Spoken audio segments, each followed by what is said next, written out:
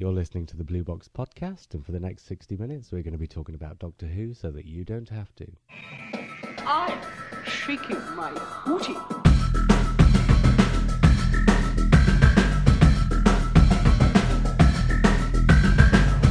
I know you got a thing for show tunes, but there's a time and a place.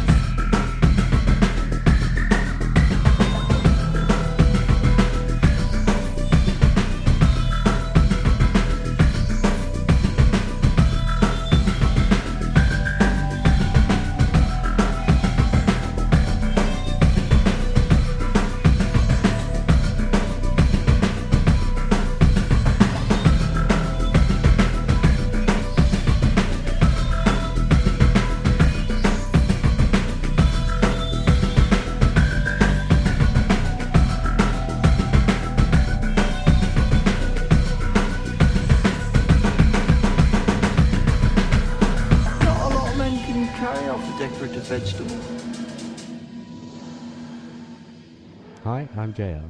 I am Mark. I am Simon. And this is most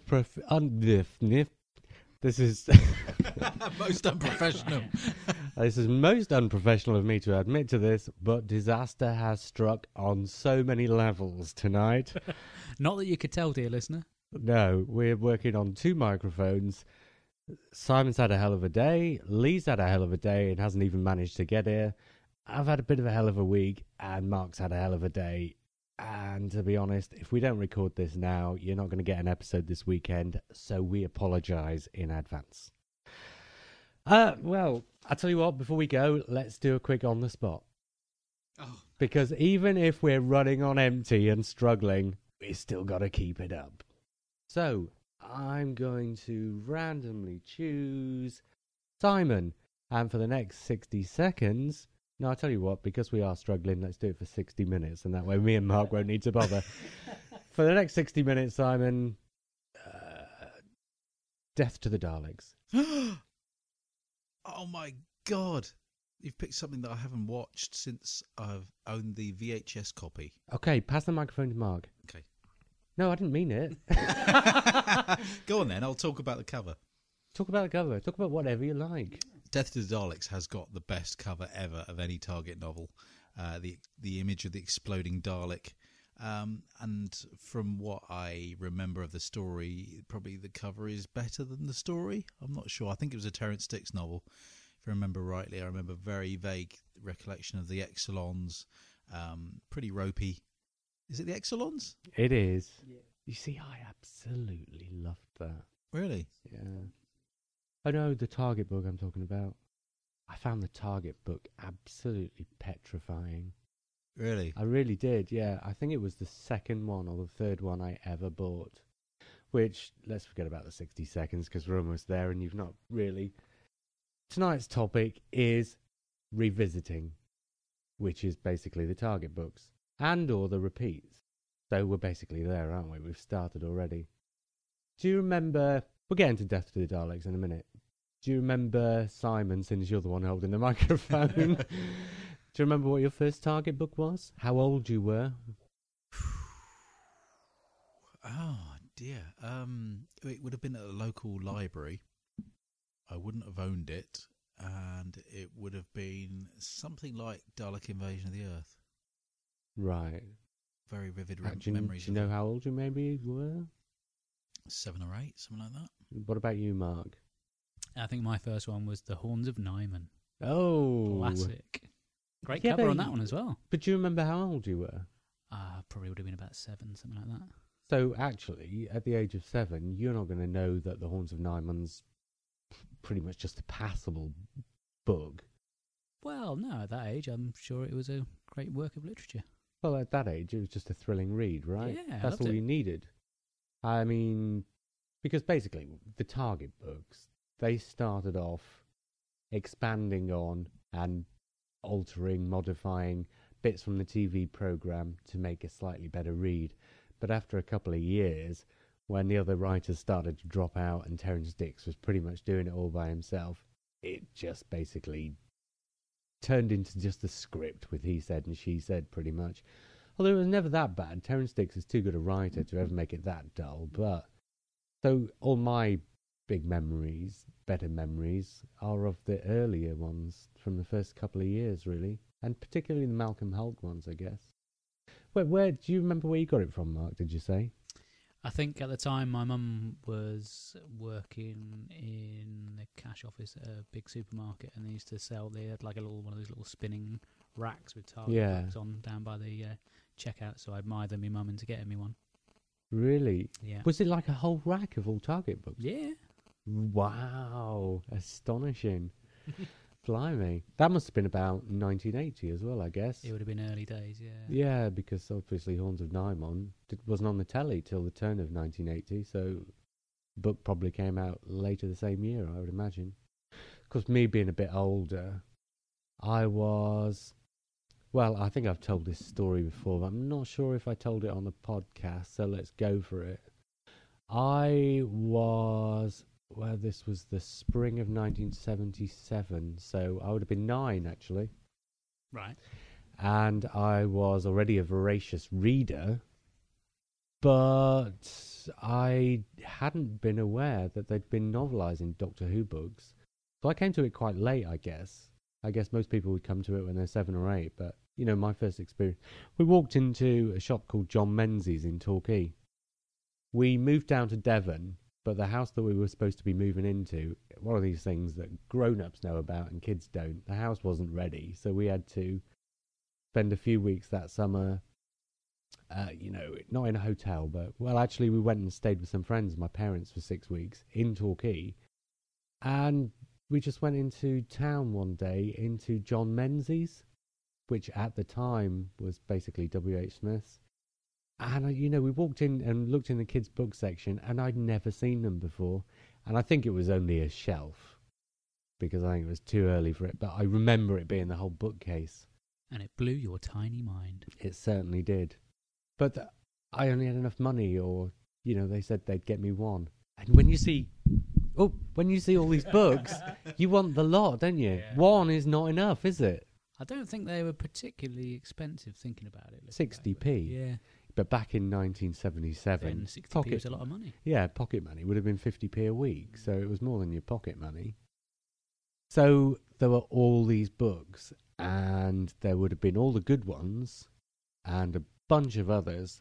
I don't know, actually, maybe it was more than one shelf, because thinking about it, by that time there were probably about 40 available, perhaps, maybe 50. I remember my mum picking me up a copy of the book of the Three Doctors at a local jumble sale, I think it was. And I remember really liking the cover. It was the one where he had Omega, and he's kind of got his hands outstretched, and he's cartoon zapping the one. Three Yeah, Doctors. that's the original. Yeah, that's cool. So Chris Kilio's one, wasn't it? Yeah. I never had that one. I only ever had the reprint. Yeah, that's all I had. Yeah, I don't know why. I went out and bought the Three Doctors straight after seeing Five Faces. Five Faces, yeah. Yeah. Well, anyway, I was there, and I had to choose one book. So you do know this story, don't you, or do you? Remind me. Well, I was going to try and get you to guess what book it was by narrowing it down from the criteria in my head as I stood there looking at this Aladdin's Cave of Doctor Who books. So, given that this was 1977 and Tom Baker had been the Doctor for about 3 years, and my earliest memories were of John Pertwee, I wanted to get a John Pertwee, really, because I wanted to get one that was recent enough for it to be a Doctor that I'd know, but long enough ago for it to be a Doctor that was exotic, as it were, not the current. And the fact it would be a new story to you as well. Well, yeah, basically. So I said, right, it's got to be John Pertwee. And I looked at them, and some were set on Earth, and some were set in history, and some were set in the future, and some were set on alien planets. And I thought, it's got to be an alien planet. And then the other thing, of course, had to be Daleks. So I picked the Dalek. Planet of the Daleks? Well, you know exactly what it is, You're Mark. obsessed with that story, aren't you? Yeah, I know. My earliest memory, it seems to be following me around. You know, though, that was before Death to the Daleks came out. Death to the Daleks came out in 1978. So actually that was... because otherwise Death to the Daleks would have been it. But Death to the Daleks was one of the early ones I got. Thinking about it now, obviously, it couldn't have been the third one. But did you, like I did, just read some of these books over and over and over again? Yeah, certain ones. I mean, I remember making a beeline for Brain of Morbius Yeah. purely to read the scene of the battle between the two Time Lords. Oh, really? Because, again, one of those little memories had stuck in my brain of seeing all the different Doctors, so I wanted them to put it in writing who each of those people were. And did they? No. I can't remember what happens in the book of that. You know, that Brain of Morbius was one of the 2 books that had the junior Doctor Who. Do you remember those? Oh, yeah, I got vague. I don't think I read any of the junior ones, but... Oh, you've got to share your microphone, Mark. No, I don't remember those. Right, there were 2 books that they did junior Doctor Who, which was a slightly larger format, but less pages, and obviously bigger print, and this was for even smaller kids, so I'm not entirely... This must have been aimed at like They 5-year-olds. did a similar thing with the new series books, didn't they? They did, what do they call them? Was it light reads or something like that? Or... Yeah, that's for adults who don't Reads. bother anymore, really. It's not really for kids, that's for the I grown-ups. thought that was for kids. I thought that was the whole idea. No, the quick reads are for grown-ups who've just, not picked up a book in years and years and years. It's designed, it's not like an adult literacy thing. It's the quick reads are designed to get grown-ups back into the habit of reading books. Quite admirable, isn't it? Yeah, I mean, there's Doctor Who, but a lot of the quick reads are much more grown-up stuff. But I think... I had no idea. I've not read them because I thought they were going to be more Oh, no. world-based. The idea is that they don't use big words because, a lot of adults these days, and I'm obviously generalising horrifically, but a lot of adults these days, they just kind of let the language go a bit, haven't they? Because they just do what they do. Yeah. And, they don't... If you've not bothered with a book for 15 years, you don't want something too tricky, right? No. But that was the beauty of the Doctor Who books in general, though. They were Well, yeah. really quick reads. These light reads are very much like the old Target books. Yeah. In tone and content. So they're not... They're a bit easier and a bit quicker, but generally speaking, they're pretty much the same. But yeah, they're just designed to get grown-ups back into reading who haven't bothered with books. And of course, most of them are quite grown-up books, but sort of cut down and cut back for grown-ups who aren't in the habit of reading to read. But they did a Doctor Who one on the first year, and of course that probably outsold the others by about 3-1, being Doctor Who. They've just carried on doing a Doctor Who one every year since. I remember being pretty obsessed with 2 Target books when I was a kid. Go on. First one was the Cybermen, which is the moon base. Yeah. And I think it was a reprint cover because it had the sort of The proper Cybermen Cybermen on it, standing yeah. on the moon or whatever, or with the kind of moon in the floating background. space or Yeah. something, yeah, which is brilliant. Love that one. And the other one was the Ice Warriors. Really? Mm. Wow. Do you know that I could never get to grips with that book? Absolutely adored the Because you had Cybermen. clamps for hands. Mm-hmm. Very funny. It's funny. Well, maybe we'll go on to the covers, but I could talk about the covers more than the books, if I'm honest. Being the arty side of things, if you look at those early Chris Achilleos covers, that is the template for people's illustrations from now on, right the way through to the DVD covers now, is those same formats of pictures. To be honest, I wasn't going to talk about the covers. Well, I'm saying that a lot of the time I collected them, and there's probably still quite a few that I never read. I'd love to have a complete collection with all the original covers. And actually, I did start buying a couple of... Because, when you pick up one of these collections, like I said, with the 3 Doctors, by the time I bought the 3 Doctors, it was onto the reprint cover. I don't know why they changed that one so quickly. It must have been pretty quick. Dinosaur Invasion was the same. I always had the reprint cover of that. Yeah. And Terror of the Autons. And I actually bothered to go out and buy copies of Terror of the Autons and Dinosaur Invasion in the original covers. But it's the reprint that I love, isn't it? Is it Oh, yeah. yeah. Oh, I'm not saying that the reprint covers aren't good. They are. But it would be nice to have a complete collection in all the originals.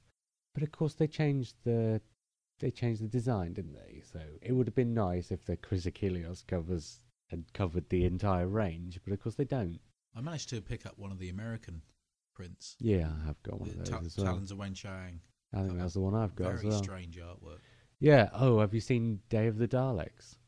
No, not that I can think Day of the Daleks got like spaceships and stuff on it.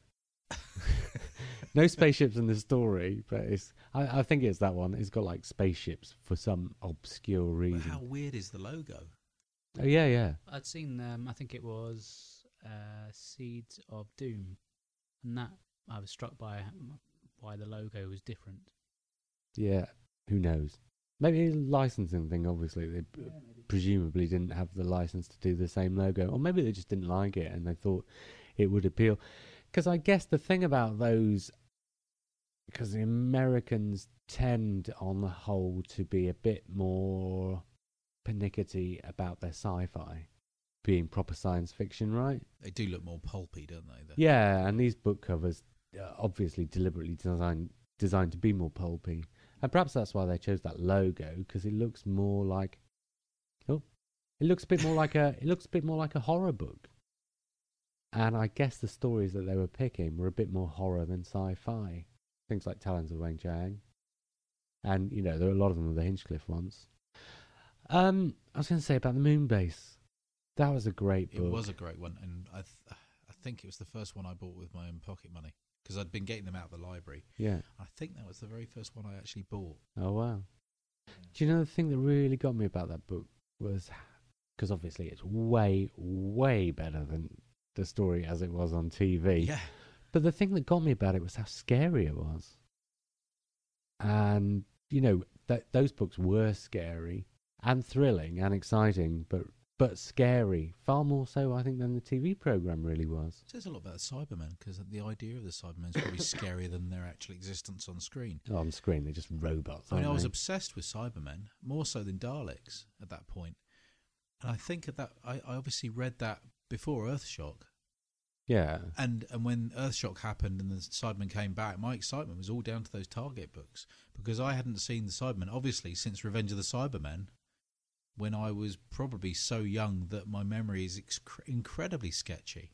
Do you know the weird thing is, those stories, and particularly those two Cybermen stories, I would say, Tomb of the Cybermen and The Moonbase, translate far better into print than they do on the telly.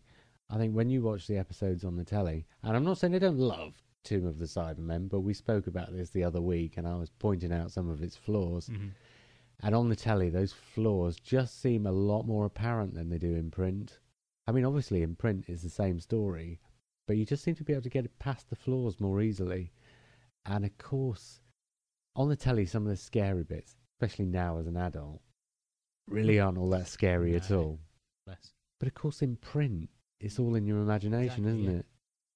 So those two Cybermen stories, it was the Base Under Siege thing is perfect in those books. I tell you a book I really enjoyed, not Doctor Who, but John Christopher, and it was called, I think, The Possessors, or something like that. And basically, John Christopher, bless him, basically just used to rewrite other people's ideas into his own books. So, you know, like The Tripods is almost Day of the Triffids meets War of the Worlds. Well, The Possessors was just essentially The Thing from Another World.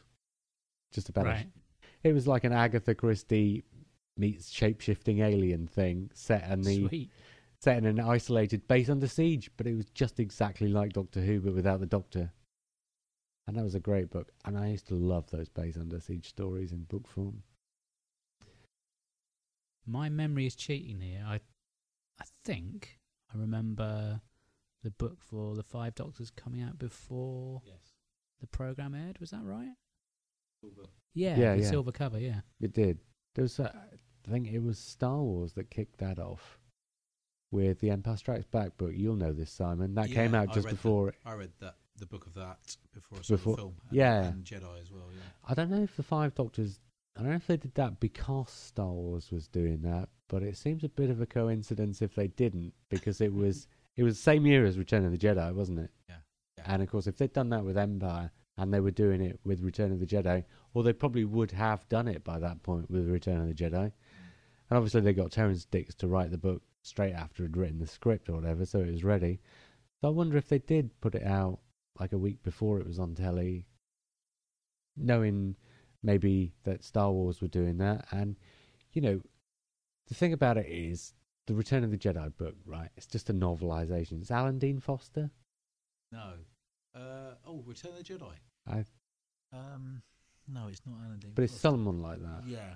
Those books. It's not a known author. Those books, they get picked up by people who've enjoyed the film, right? And this is pre-VHS, let alone DVD. So those books are picked up by people who want to relive the film. But to be honest, they don't sell in huge, great quantities. And they're not great books, by and large. I will say the prequel books Well, that's...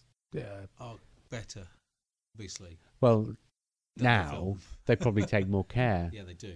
Because, obviously... And they've used named authors. But Terry Brooks. And times have changed. But the point is, if you get your book out before the film, you're going to sell a lot more copies because you're going to get fanboys rushing out who want to know what happens and spoil it for themselves, basically. I know you said you weren't that bothered about talking about the covers. I think a huge thing for me with those books, because perhaps it wasn't for a while before I'd started reading through stuff like the episode guide. A lot of the stories I didn't really know, so the cover would kind of sell it to you. Obviously, you check the blurb on the back, but it's one of those things as a kid. Yeah, if a cover kind of speaks to you, then you kind of make a beeline for it, don't you? But you lived in a pretty sad time where all the decent covers were on books that had been out for years, and all the new books were coming out with dreadful covers. Oh, I wasn't saying that, was I? I tell you what, but you two kind of lived through the Davison books, didn't you? Yeah, most of mine had the sort of neon logo on them. oh yeah, the Castrovalva cover. I mean, if ever there was a missed opportunity, Oh, those covers were dreadful. absolutely all time flight. You know the reason why, though, don't you?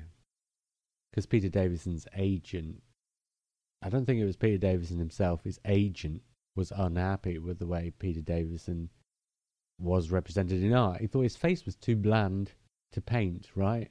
He came out quite well in the annuals. Some of those illustrations. Well, are this is lovely. what I'm saying. His agent thought his face was too bland to paint, so he refused to let anybody paint it. So whether that's He's right or very hard wrong, to draw, I will say. yeah, I guess. But I mean, He doesn't have. Yeah, I take the point that he doesn't have a very characteristic face. I mean, kind of caricature. A lot of Patrick Troughton and Tom Beck are very easy to caricature. David Tennant as well. and William Hartnell. Pertwee. Yes, Hartnell- all of them. Hartnell's quite difficult actually Oh, to really? get right. Yeah. Oh, maybe. That explains your picture in the last Starburst, then. I know That's in the next nasty. Starburst, that's not out yet, is it? Oh, what? What, the Hartnell? Well, The Hartnell and Troughton, came yeah. out well.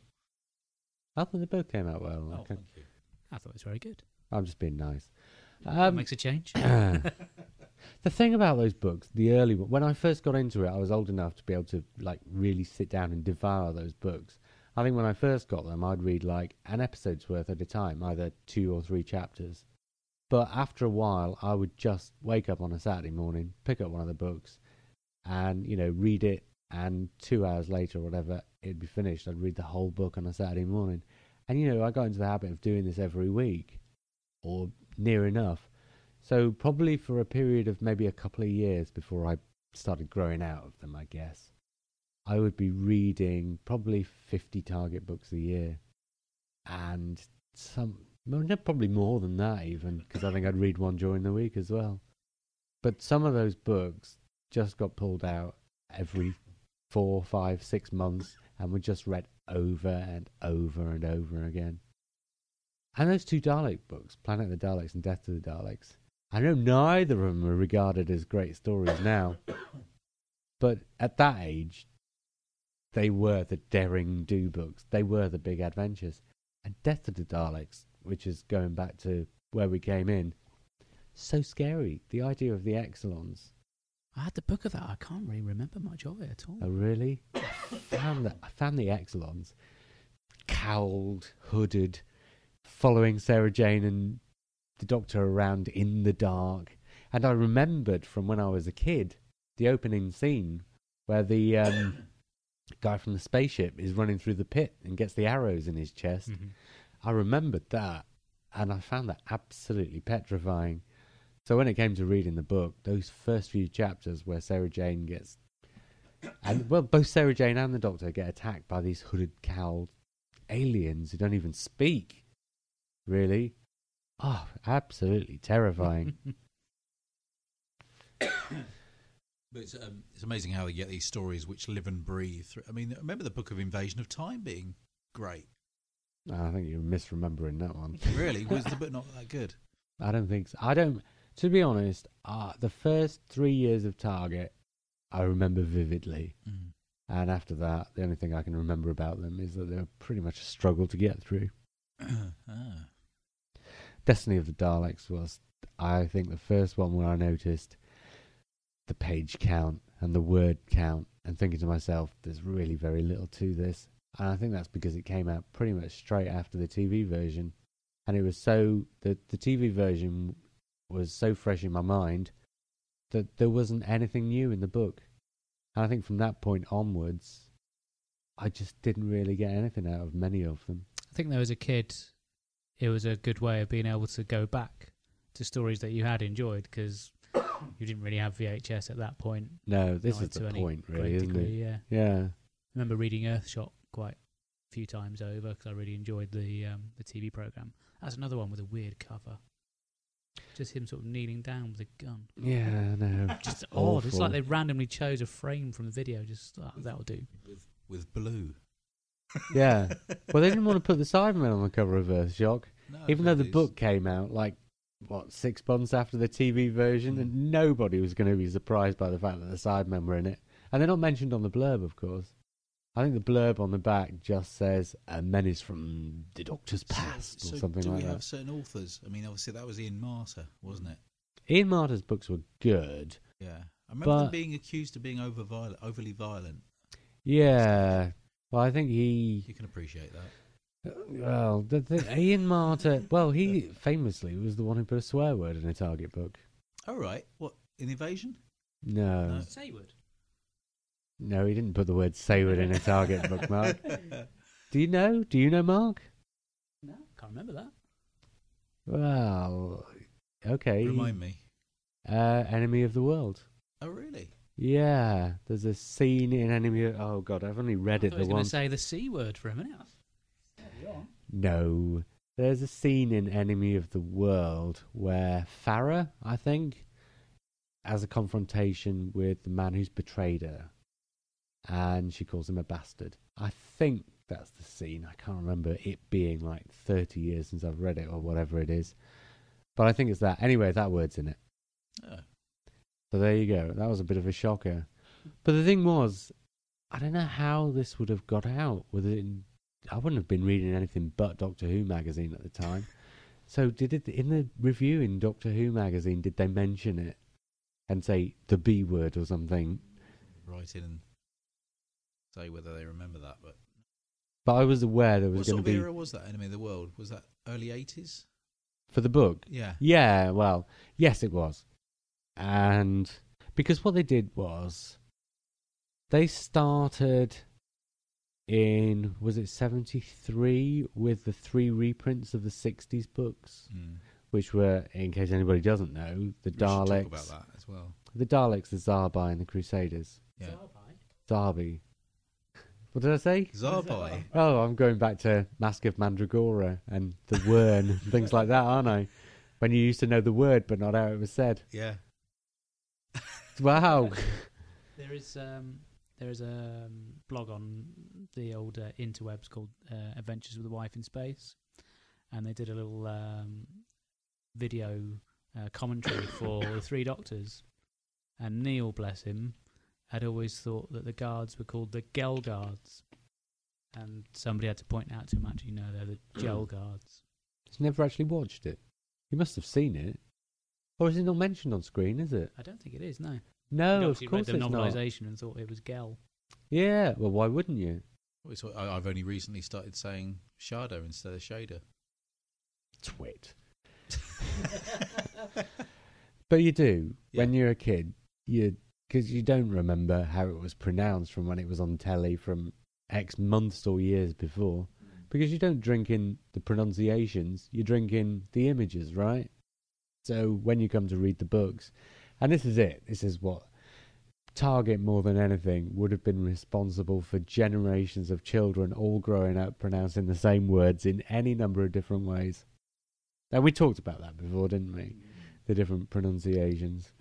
So what did everyone make of the Daleks? That was one of the first ones, because it was prior to, I must have been reading them prior to the An Unearthly Child coming out, because I went back, because I was one of these kids who liked reading things in order as best I could. So I went right back, and of course the first I could get to was the Daleks, because Unearthly Child hadn't been. That came out at the same time as Five Faces. Yeah. In fact, I think it was timed to come out almost exactly the same time as the Five Faces. I think. I seem to recall picking it up either just like a week before or a week after it was on the telly, I think. Well, don't they rewrite the start of the Daleks so he actually meets them at the start of that one rather than having the events of An Earthly Child? Because when David Whittaker wrote it, it was probably going to be the only Doctor Who book, so he thought he ought to give the introduction. And more in common with the movie. Well, actually, yeah, it kind of does. Yeah. The weird thing about it, though, is Ian and Barbara don't even know each other in the book, do they? And it's written in first person. Yeah, I like that. Yeah. I'm a big fan of first-person literature, so that is probably my favourite because of that first-person thing. Was it David Whittaker that did the one for the Crusaders? Yeah, as yeah. well? Yeah, because he does it again there as well, I seem to remember. Yeah. I love that book as well. Yeah, me too. And, of course, Doctor Who and the Zarbi is not so good. That's the valuable one nowadays, by the way. Is it? Yeah, that's like, I think, because What, I the think, original issue? Or? well, the Daleks and the Crusaders came out in paperback, Yeah. but I have a feeling Doctor and the Zarbi never did, so you only got the one hardback edition, and I don't know if there were even reprints, and I've checked it out on eBay once or twice, and it's 200 quid. For the hardback? Yeah. Whereas I picked up a paperback of the Crusaders, original first edition paperback, Yeah. for 4 quid. Yeah. And even the Daleks, my copy of the Dalek, I've got a first paperback edition of the Daleks, and it's falling apart. And I did think about replacing it, but even though it's only a 10 quid, it seemed like that's 10 quid that could have been spent elsewhere, really, to be honest. But I wouldn't mind a nice copy of that, in case anyone's listening. Well, you've got to try, haven't you? It's hard. So there's quite a big gap between those. Obviously, the first three were the 60s, and then the next one's in 73. Well, no, not this next one's 73. The same one's 73. Right. Target bought the rights. I can't remember exactly what the story is. If David Howe's listening, he'll tell us. Yeah. He won't be listening. You probably know it better than I do, Mark. Well, Target...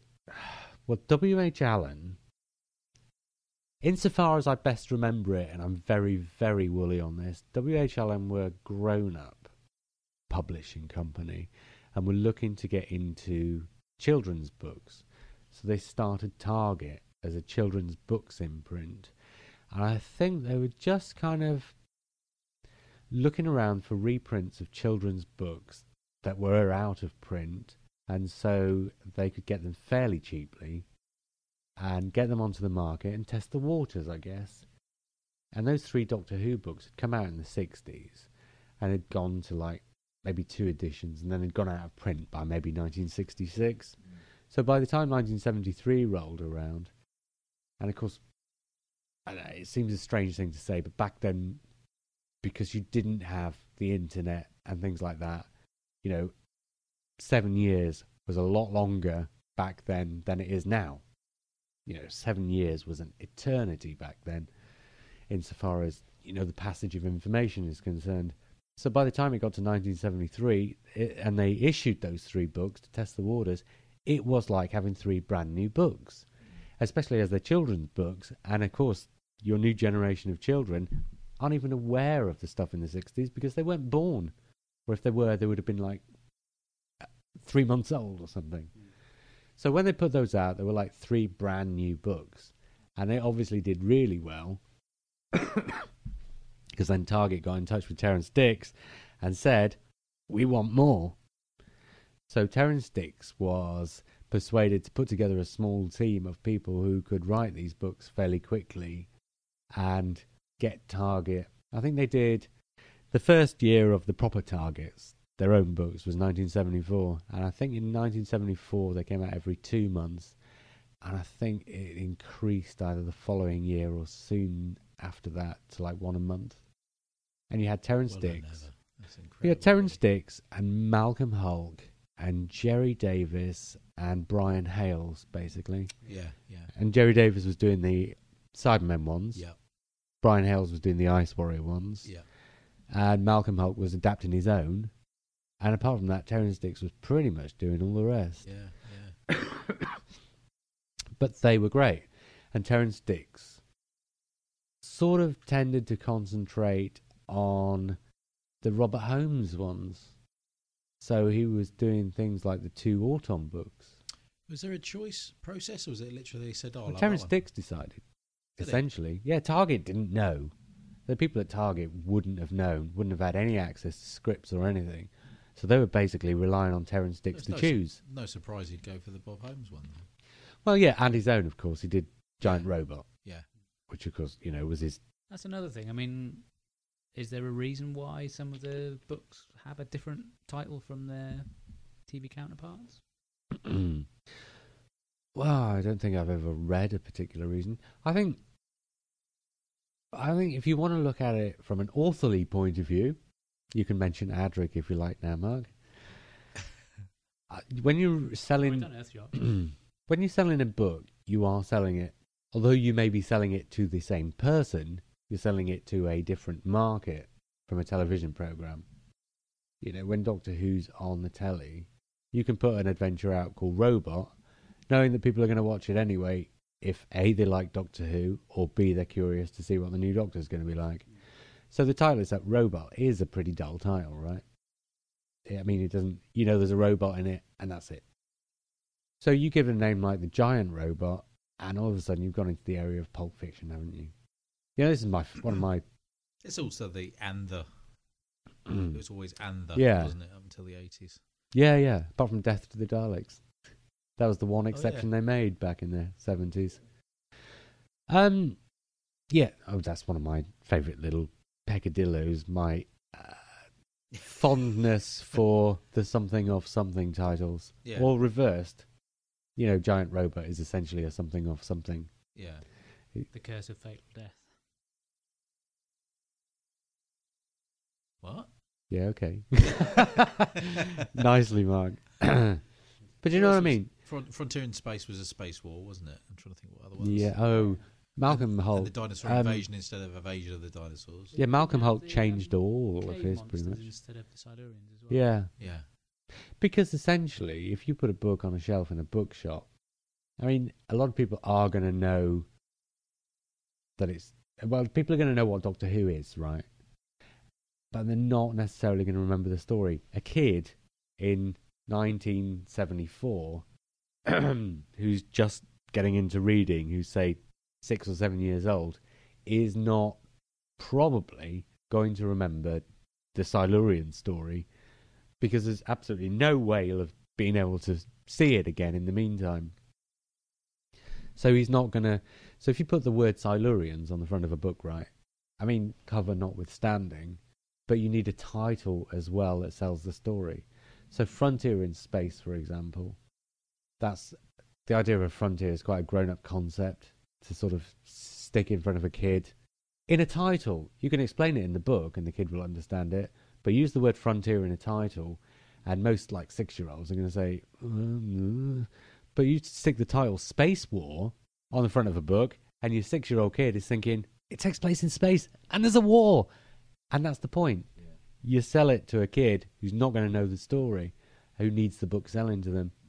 I think Malcolm Hulke was the one guy who'd, changed all his titles. Terrance Dicks obviously had a thing for it at first, and changed Spearhead to Auton Invasion, Robot to Giant Robot, and those probably aren't the only examples, but off the top of my head. But Malcolm Hulke, were there any that he didn't change? War Games? Yeah, that was later. War Games was much later than his other ones. But of those other ones, he changed them all, didn't he? Cave Monsters, Doomsday Weapons, Space War, Dinosaur Invasion. Any others? I can't think. No. Do we have a favourite? Yeah. Is Death to the Daleks your favourite? No, I would say it's very hard to choose. I'll give you 3. Mm. I'll give you 8 actually. I'll tell you the 8 that I reread the most were the 5 Dalek books. Not Genesis, oddly. No, I don't know. Something about Genesis I found a bit of a dull book. But the 3 Pertwees and the 2 Hartnells that were out at the time, read those and reread them incessantly, and the Cybermen and the 2 Autumn books, and probably the Cave Monsters. I should round it out with a 10 now, shouldn't I? Dear listener, make up your own. Go on then, give us a... No. Mark's fallen asleep.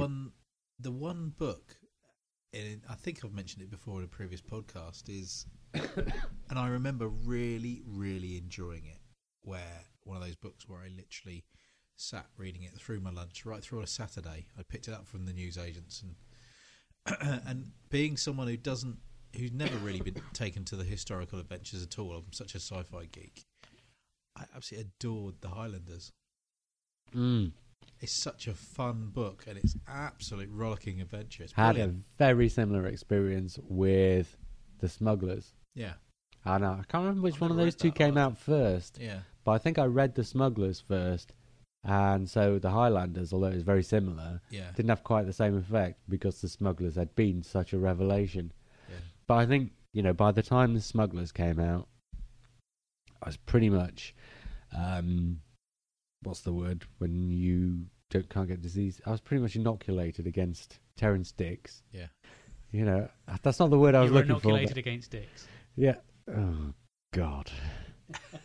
That's not the word I was looking for, but I was immune to Terrance Dicks, is the word I was looking for. Because his books had pretty much been very much just scripts by that point, Yeah. So I wasn't expecting any great shakes from a Terrance Dicks book. And this was the point at which, on the one hand, they were going back and doing a lot of old stories from the 60s. And that meant books of things like Galaxy 4 and the Space Museum that really left a lot to be desired in story terms. The Space Museum, with the best will in the world, is not going to fire your imagination like Doctor Who in an exciting adventure with the Daleks, is it? So I didn't have great expectations from the range as a whole. Didn't have great expectations from Terrance Dicks. And by the time this book came out, I think I must have been in my mid-teens. And by this point, I was really only reading the Target books because I'd read them all. And, each time a new one came out, I just kind of felt I had to read it. They around the mid-80s, it really did become an event where you were waiting for a particular story to come out. Well, I think it depends how old you were. Because, Yeah, for me, that would have been earlier. Yeah. And that was before you could get printed schedules. This was before Doctor Who magazines. You never did know when a book was coming out. So it wasn't an event. It was just, you kept going to the shops, and if there's a new one, great. Yeah. But anyway, The Smugglers. So I had no expectations for it whatsoever. So when I sat down on the Saturday morning and picked it up and started to read it, that was the first time in a long time that I'd had that experience where I sat and read the whole book in one go. And I loved it. Because it just, Check that one out. those historicals that you just tell, they're all a pretty strong story, the historicals. They almost have to be. Because they're not relying on devices. No, they're relying on, not just people, but your awareness to a certain extent of period conventions. By which I mean, for example, in a book like The Smugglers, that you can't get out of things by having, there's not going to be a typewriter, there's not going to be a calculator, there's not going to be a radio. It sounds like it should be incredibly dull. Yeah, but it's not, because that's the whole point. If you don't have things like radios and telephones and stuff like that, you have to get through the plot by use of more imagination with what's available to you. I listened to the soundtrack of that one not so long ago. I quite enjoyed it. The Smugglers. Yeah. I love it. I watched our friend Peter Weber's reconstruction of it. Yeah. Our friend Peter does recons. Very simple, just the photographs and the narrated soundtrack. But they really work because they give Spends you a lot of time on it. yeah, but they give you a visual reference, and I find it easier to deal with that. And it's, watching his version of The Smugglers, and it's not as strong as it seemed to be in the book, but nevertheless, it's still very enjoyable. I think one of the most memorable Target books was Day of the Daleks. Yeah. For me as a kid, that was a pretty decent read, and great cover again. Well, that was, it was. All those early, there's some really striking covers on some of those early books, and quite different ones as well. Then Planet of the Daleks, is that a different artist or the same artist? Because those very, very early ones from the first year are almost cartoons. The Planet of the Daleks one, the original was a Chris Achilleos, wasn't it? Wasn't it? What picture of course, Them pushing the Dalek. the chap we've just lost, announced today, wasn't it? Oh, Bernard Horsfall, yeah.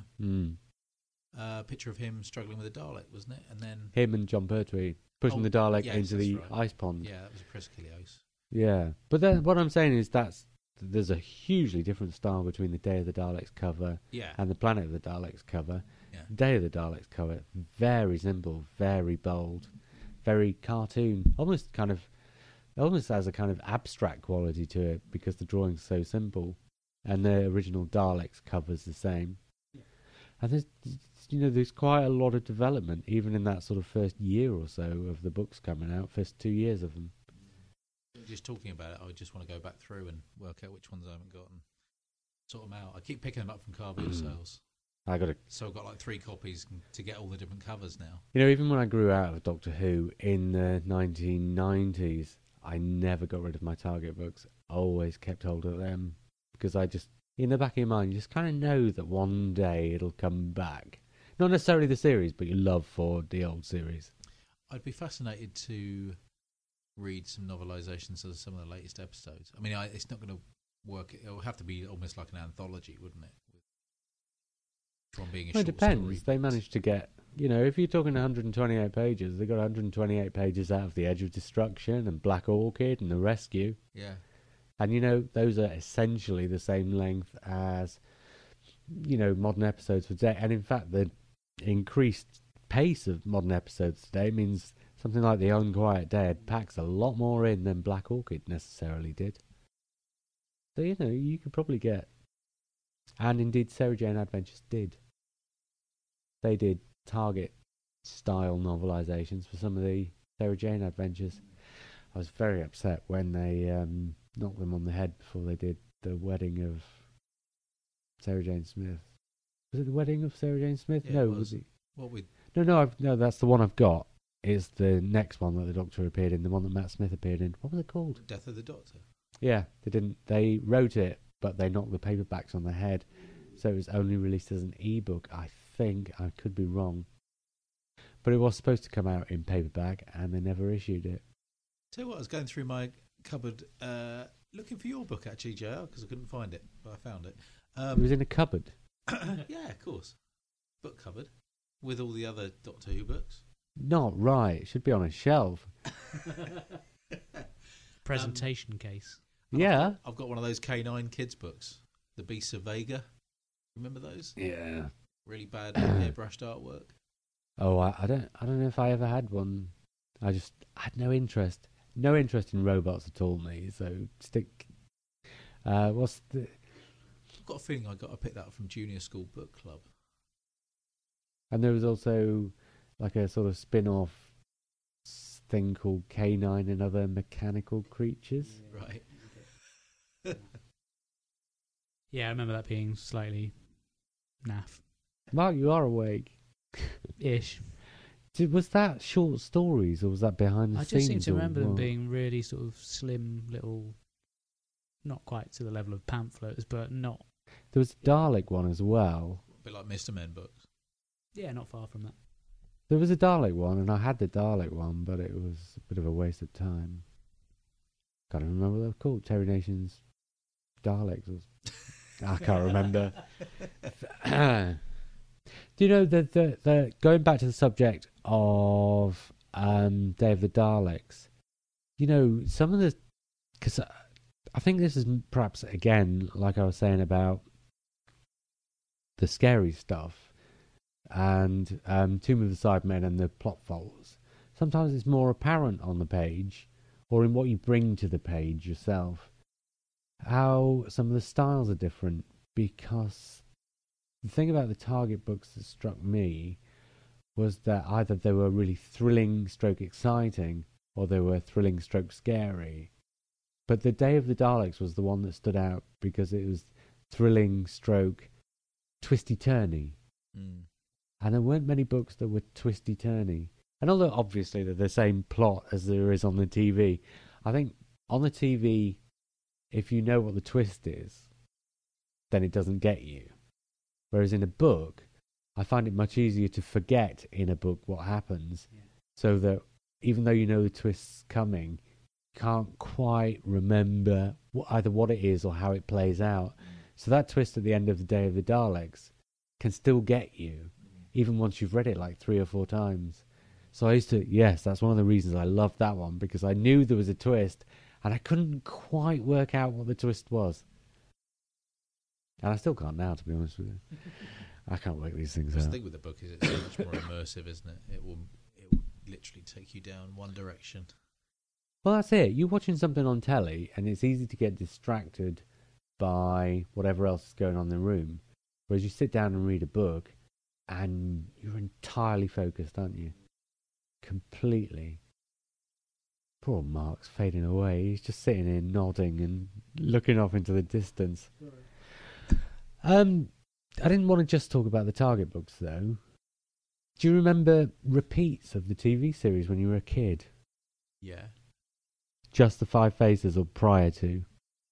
Prior to, well, I think my first Doctor Who memory is it was a repeat. I think it was an omnibus version of Planet of the Spiders just before Tom Baker came. Oh, it's now on DVD, of course. Oh, is it? Yeah, they included that on the Planet of the Spiders DVD. Right. And the Ark in Space omnibus, 60 minutes-ish, is on the new Ark in Space re-release. I wish they'd done that with all of them, actually, because I have really fond memories of those omnibus stories. Because I'm probably old enough to have seen all the omnibuses from the 1970s. And they were, Of course, the VHS releases came out as omnibuses, wasn't it? Yeah, it was different. Came out. Yeah, it was different because they weren't cut. They just had the edits. They just had the edits of the credits and the titles. But the Ark in Space and Planet of the Spiders, Genesis of the Daleks, Sea Devils, I think, Sea Devils, were all cut down to a shorter length. Like a 6-part story would be cut down to 90 minutes and a 4-parter down to 60. I think they showed them either in the school holidays or at Christmas or something. BSB show a lot of kind of omnibus, or was that they just showed all the episodes one after the other? Yeah, without the credits. Right. They put adverts in where the credits and titles would have been. Oh, I see. So you'd get the sting and you'd go into an advert break and then you'd come out. And then you'd come out on the reprise. So even though you're watching an omnibus edition, you would still get the reprise of the cliffhanger, even though you'd only been through a 3.5-minute advertising break in between, which is insane. But yeah. I don't think I'd seen any previous ones until 5 Faces. Yeah, that was the big thing. Yeah. Because the repeats during the 1970s, and like I say, I can't remember if it was summer holidays or Christmas, but I'm pretty sure it was a school holiday kind of a thing. And it was probably only once a year. It must have been just once a year, and it was the best story from the last season, was cut down and shown on telly.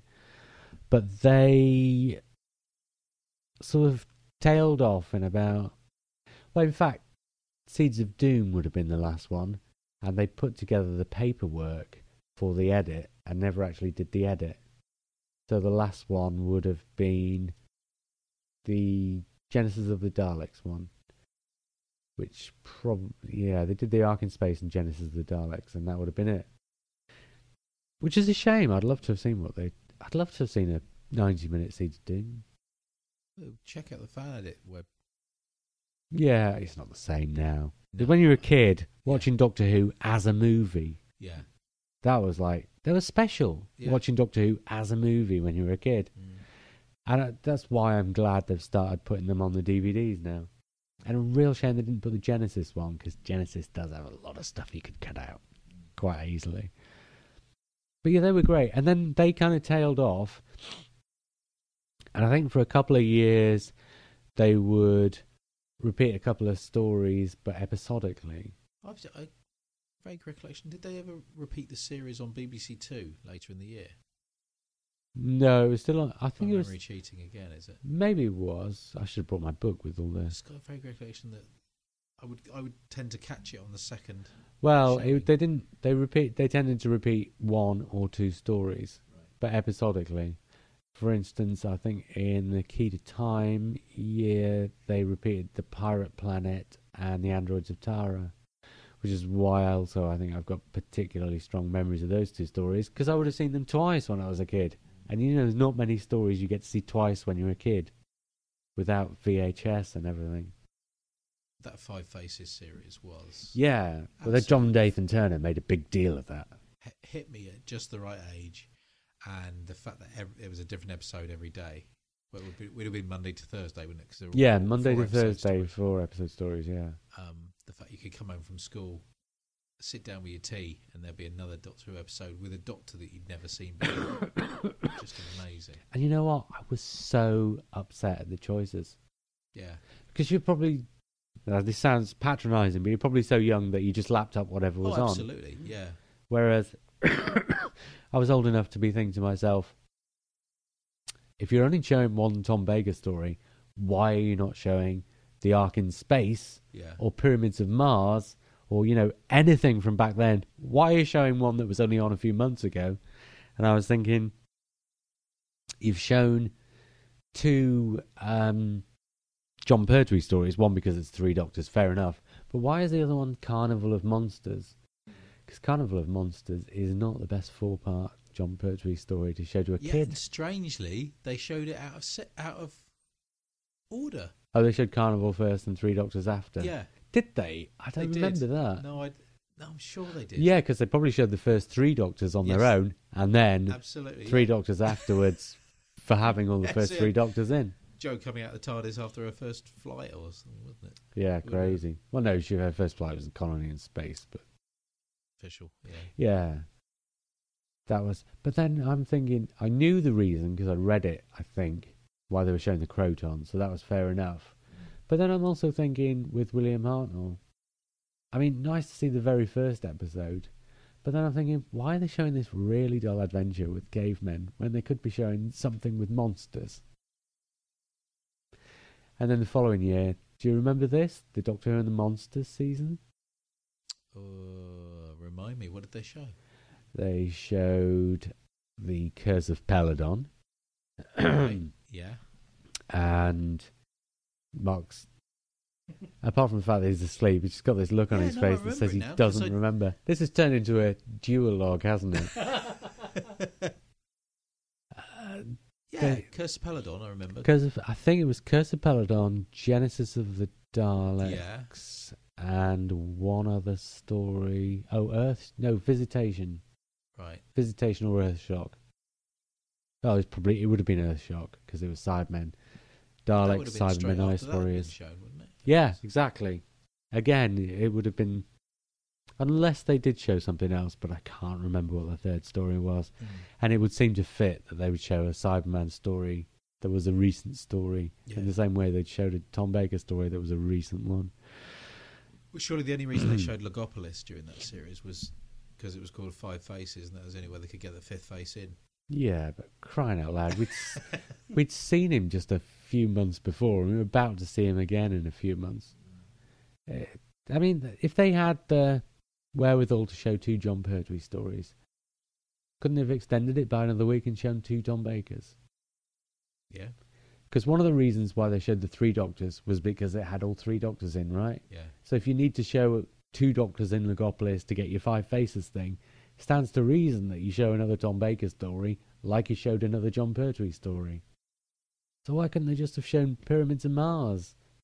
Or the Ark in Space? They can't close to the chest. It was a very annoying decision as far as however old it was, 11-year-old And what me were the was reasons why concerned. they chose the Crotons again? It was the only 4-parter in the archives. Oh, right, okay. And it had to be over 4 nights.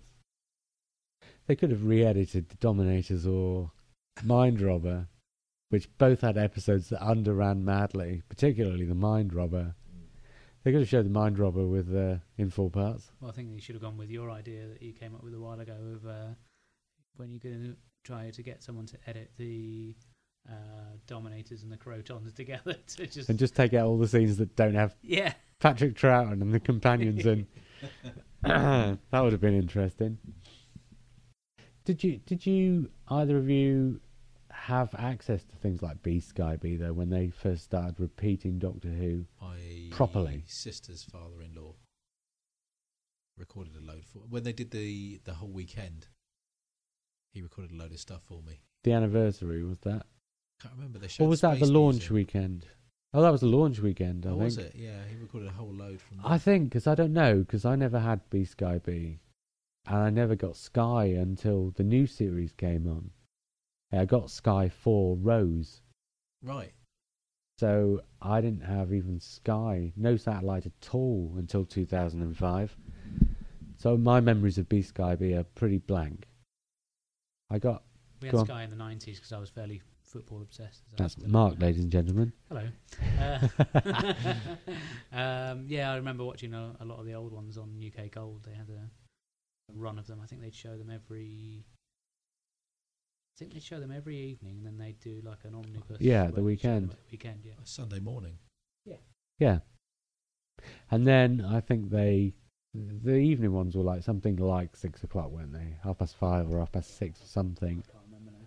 I think. And then the omnibus would be the same story, generally. Yeah. But then, because the stories were all different lengths, I think they had a confusing thing where sometimes at the weekend they'd show the story that was coming up the following week, or sometimes they'd get behind and they'd show a story that had been shown during the week a couple of weeks before.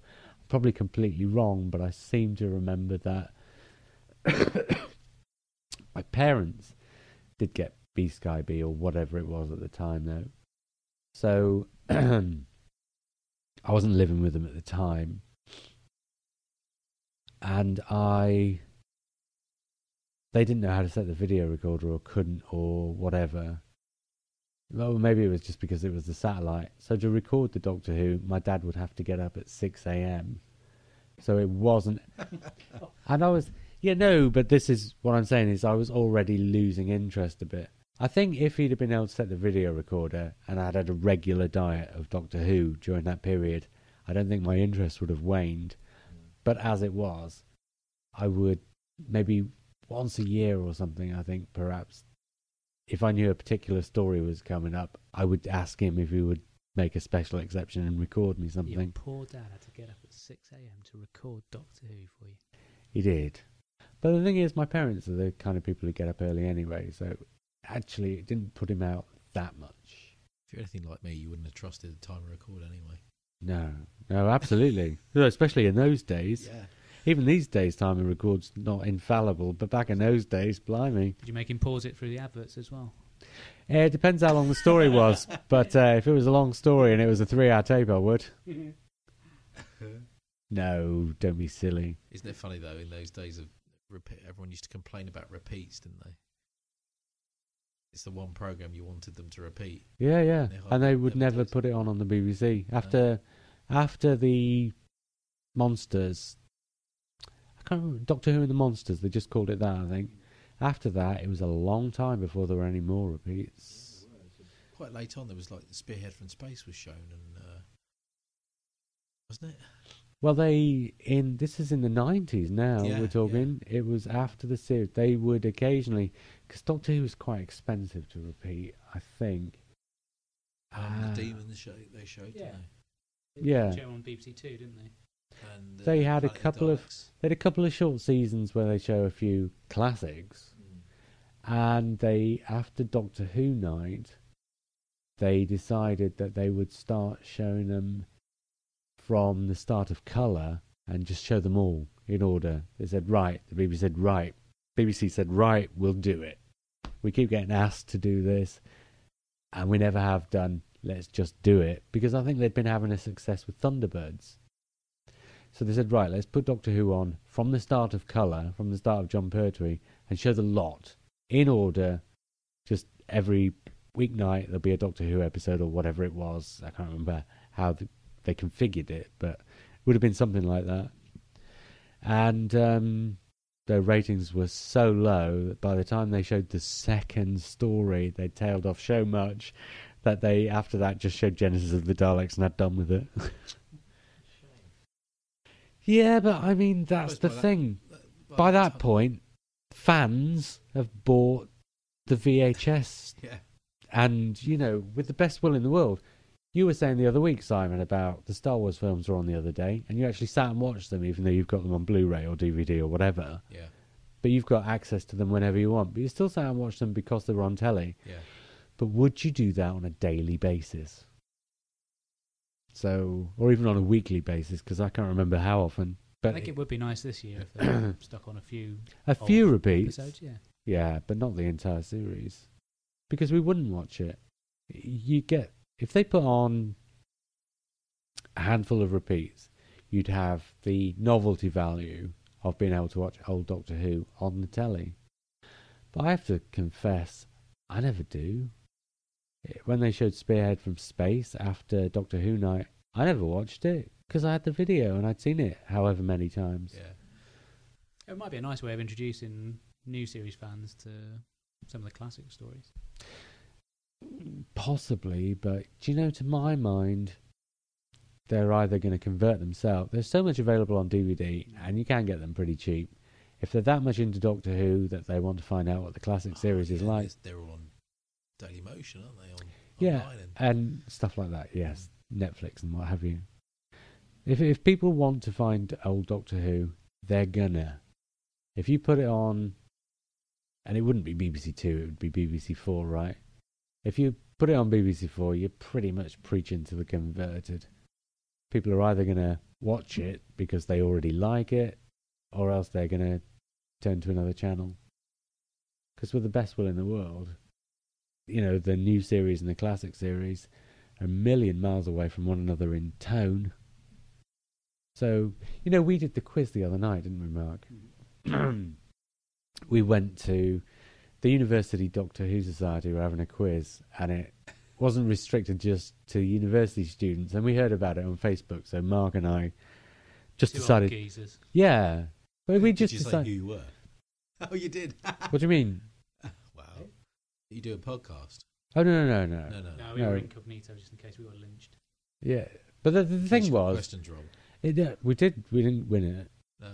But the point is, the University Doctor Who Society, and it was all 20-year-olds, and all the questions were new series. Oh, really? And most of them were to do with the fiction rather than behind the scenes. They weren't writing... There wasn't a single... Russell T Davies and Stephen Moffat, I don't think either of them got mentioned once during the entire night, did they, Mark? It was all very New Who-centric. Yeah, no, what I'm saying is New Who-centric, but didn't mention Russell T Davies or Stephen Moffat. They didn't mention behind-the-scenes stuff. No, it was all very much... It was the stories, fiction. The fiction, yeah, rather than... Yeah, it was, you know, in what episode did such and such a doctor kiss such and such a companion, that kind of stuff. Right. And that's fair enough, and it was quite good fun. We enjoyed ourselves. I don't know. But that's the point. These are the new series fans. Yeah. They're all 20 now because they started watching Doctor Who 8 years ago when they were 12, right? But they are not going to have an interest in the old series. Because one of the reasons why we like the old series is because we are interested in what was going on behind the scenes and the history of the programme.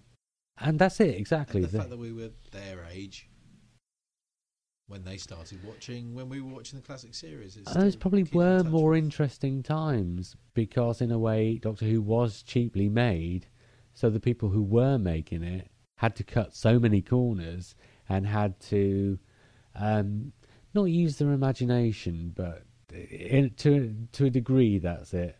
But Doctor Who, being made back then, had so little money that in order to tell the stories you wanted to tell, you didn't just tell the stories like you do now, but you had to find a way to tell the stories. And half the battle is finding a way to tell the stories, and half your interest is seeing what the manner of the storytelling is. So, and these days, of course, they've got, even though they're obviously still on a budget, and Stephen Moffat doesn't have what Russell T Davies had, but it is still easier to get your story on the screen, so you don't have to worry about that stuff so much. So there's less variety in the quality of what you've managed to actually put in the pictures. So people aren't that fussed anymore about... Sort of forget as well, we were saying the other time about where certain stories build up a reputation because they're kind of lost in the midst of time. You know, the episodes are still missing, probably nowhere near as good as we think they would have been. Yeah. And that you do not get with a new series because everything is there from the off. Whenever you want to watch any of it, it's all there. And plus, what I was just saying about the fact that they've got enough money to put their stories on the screen, those stories that are missing, we'll never know what they were like, because from one week to the next, from what we've seen, from one week to the next, you've got the Space Museum next to the Time Meddler. You know what I'm saying? Yeah. From one week to the next, there's a massive difference in how successfully they managed to put a story on the screen. The Web Planet next to the Crusade. Perfect example. But these days you don't have that variety and equality. So the point being, those 1960 stories, we might think Fury from the Deep was probably wonderful, and somebody who was 6 when it was on, who can remember it, will say, oh, it was wonderful. You can't trust their judgment if they were 6. It may have been another Space Museum. It may have been another Web Planet. I'm exaggerating. But I loved that when I was a kid. I loved that story. And now? Yeah, I know. It's not the same, is it? Public toilets,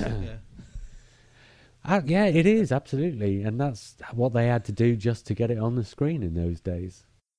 And that's one of the things, Jonathan Turner and the memory cheats. And to a certain extent, he was right. Memory does cheat. When I first bought the VHS of, I think I got Revenge of the Cybermen, Death to the Daleks, and Day of the Daleks pretty much at the same time. Wouldn't have been exactly the same time, but they'd have all been quite close to one another. And when I got those 3 stories, I was absolutely shocked when I played the first one. Because, in my head, having read that book over and over, I was expecting something of the quality, not of Star Wars, but you know what I mean? Yeah. I wasn't expecting video and polystyrene sets and things like that. I wasn't expecting the bit where Sarah Jane goes to the city, where it'd be this tiny little set of a wall where all the bits where she puts her hand in it starts glowing. You can see the bit that's about to start glowing before it starts glowing. You can see the light bulbs hidden in the wall. Ridiculous. When the VHS videos started coming out, Revenge of the Cybermen, it was going for going for about 50, 60 quid a copy because it was only rental or something? No, that was the standard back in those days. Right. When VHS first happened, there was no sell-through market. Yeah.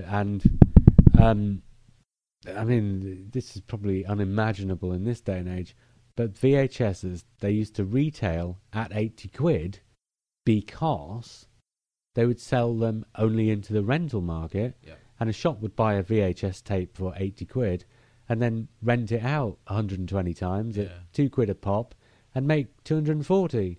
So you've made your markup. You've made your 2/3. So because tapes were standard 80 quid, when some of these shops began to sell them, they were selling them at the same price because nobody knew any different. That's just how much they were. They were 80 quid. Just remember convincing my friend who had a rental video account, which we didn't. I don't even know whether we had a video then. I don't think we got a video till Christmas of 85, I think. And I persuaded him to rent out Revenge of the Cybermen and sat down to watch it. And it was just an eye-opener. Absolutely, yeah. I don't think we lasted it, actually. Oh, really? Yeah. I mean, I, obviously, if I'd been sat there in the room on my own, I would have lasted it. But I was with someone who wasn't a great fan, and he just said, "This is rubbish. I can't stand this." It might have helped that I was a little bit younger, but that was the first one I got on VHS, and I just repeatedly and loved it. Yeah, well, that was the funny thing. I think whatever the first one was, whether it was Death to the Daleks or Revenge of the Cybermen, must have been Revenge of the Cybermen, and it was a shock to see it. But then, probably because I'd spent so much money on it, and definitely because I had so few tapes to watch, I would have played it again, and you get past it on your second viewing, and then you get used to it, and then you kind of not look forward to it, but you're so used to it you don't even really notice it anymore, and that's when the good stuff starts to come out. But it was definitely a shock. Definitely a shock. I had the 60-minute Brain of Morbius as well. Oh yeah. I cursed that I sold that. I'd really like a copy of that now. Do you? I think I've got it. What, the 60-minute Brain of Morbius? I'll bring it next week. 50p? If I I'm trying to think where it is. It's in the loft somewhere. We're not doing bartering here on the show. Welcome to Blue Box Swap Shop. Yeah, quite. Oh, I tell you what, I will reveal here, seeing as I've talked about this, and no, I can't because it's in the book. I'm just trying to think. Edit this out. No, not necessarily. Yes. No, I mention in the new You and Who book, which of course isn't out for another 6 weeks or something. Not sure exactly. 2 months. Yeah, not for another 2 months or so. No, in one of my essays, I talk about the Target books, or mention the Target books, and I mention the fact that there is one Target book that I've never read. And Chris Bryant, my other editor, because we're doing one volume each, he read that and he said to me, "So, what was the Target book that you've never read?" And I said to him, "I'm not telling you." Right. I think he asked me in a public place, and I said, "I'm not going to say it," or whatever. I can't remember exactly the circumstance, but somehow it came up. Should I? Or should I keep it a secret? Should I keep it a mystery rather than a secret? I don't know, it depends. Is it a shocker? No, maybe, I suppose, in a way. Is it a case you haven't got a copy and you want a copy? No, it's not that. Maybe you should save it till next week. Yeah, okay, I'll do that. All right, then. Shall we call it a night? Because Mark's been asleep for the last hour. Yep. Okay. Is there the potential for us? Are we going to record an episode without you next time, JR? Pardon? Are we going to record an episode without you next week, JR? Well, not if you want me to tell you what Target book it was. There is an email address. Pardon? Oh, people can email in and ask me in person. No, you can email in which story it was, and then we'll just read it out. Oh, so you want me to email to the email address that I have access to? That would be brilliant. Even Stoffen Miffet couldn't do that. Who's Stoffen Miffet? No idea. Whatever. Stephen Muppet? No, even he couldn't manage that. No, Time to go. Yes, definitely. But, before we do, I haven't even picked up my piece of paper with the emails on. Yeah. That's very remiss of me. We did get an email from Suki Kark. Hey, Suki. I think I'm not entirely sure why he sent this email. It's been so long ago because we were going to do this. No, we were going to do this episode way before Christmas, and then I think it was. In fact, I think it was way, way, way before Christmas. I think it was when they showed Asylum of the Daleks. And it got bumped because the series came on sooner than we expected or something. Right, yeah. And then we never got back round to it. So this email's been sitting. So Suki, you will not remember writing this. And I can't remember what the circumstance was, but I don't think this email was for this episode, but I told him I'd keep it for this episode, not realising it was going to be 4 months later. He says, JNT, the initials bring a warm glow of memories. His era was the one I grew up with. I was 10 when he took over. I got into Doctor Who through the Target novels. So before 1980, I didn't watch much Doctor Who, but from The Keeper of Traken onwards, I only missed one episode. Time Flight episode 2 due to homework. Didn't miss much. Yeah, it could have been worse. Until its cancellation. From Trial of the Time Lords onwards, everything was recorded as we had just bought our first video recorder. Snap. We've not brought up video. That was the other thing we should have brought up.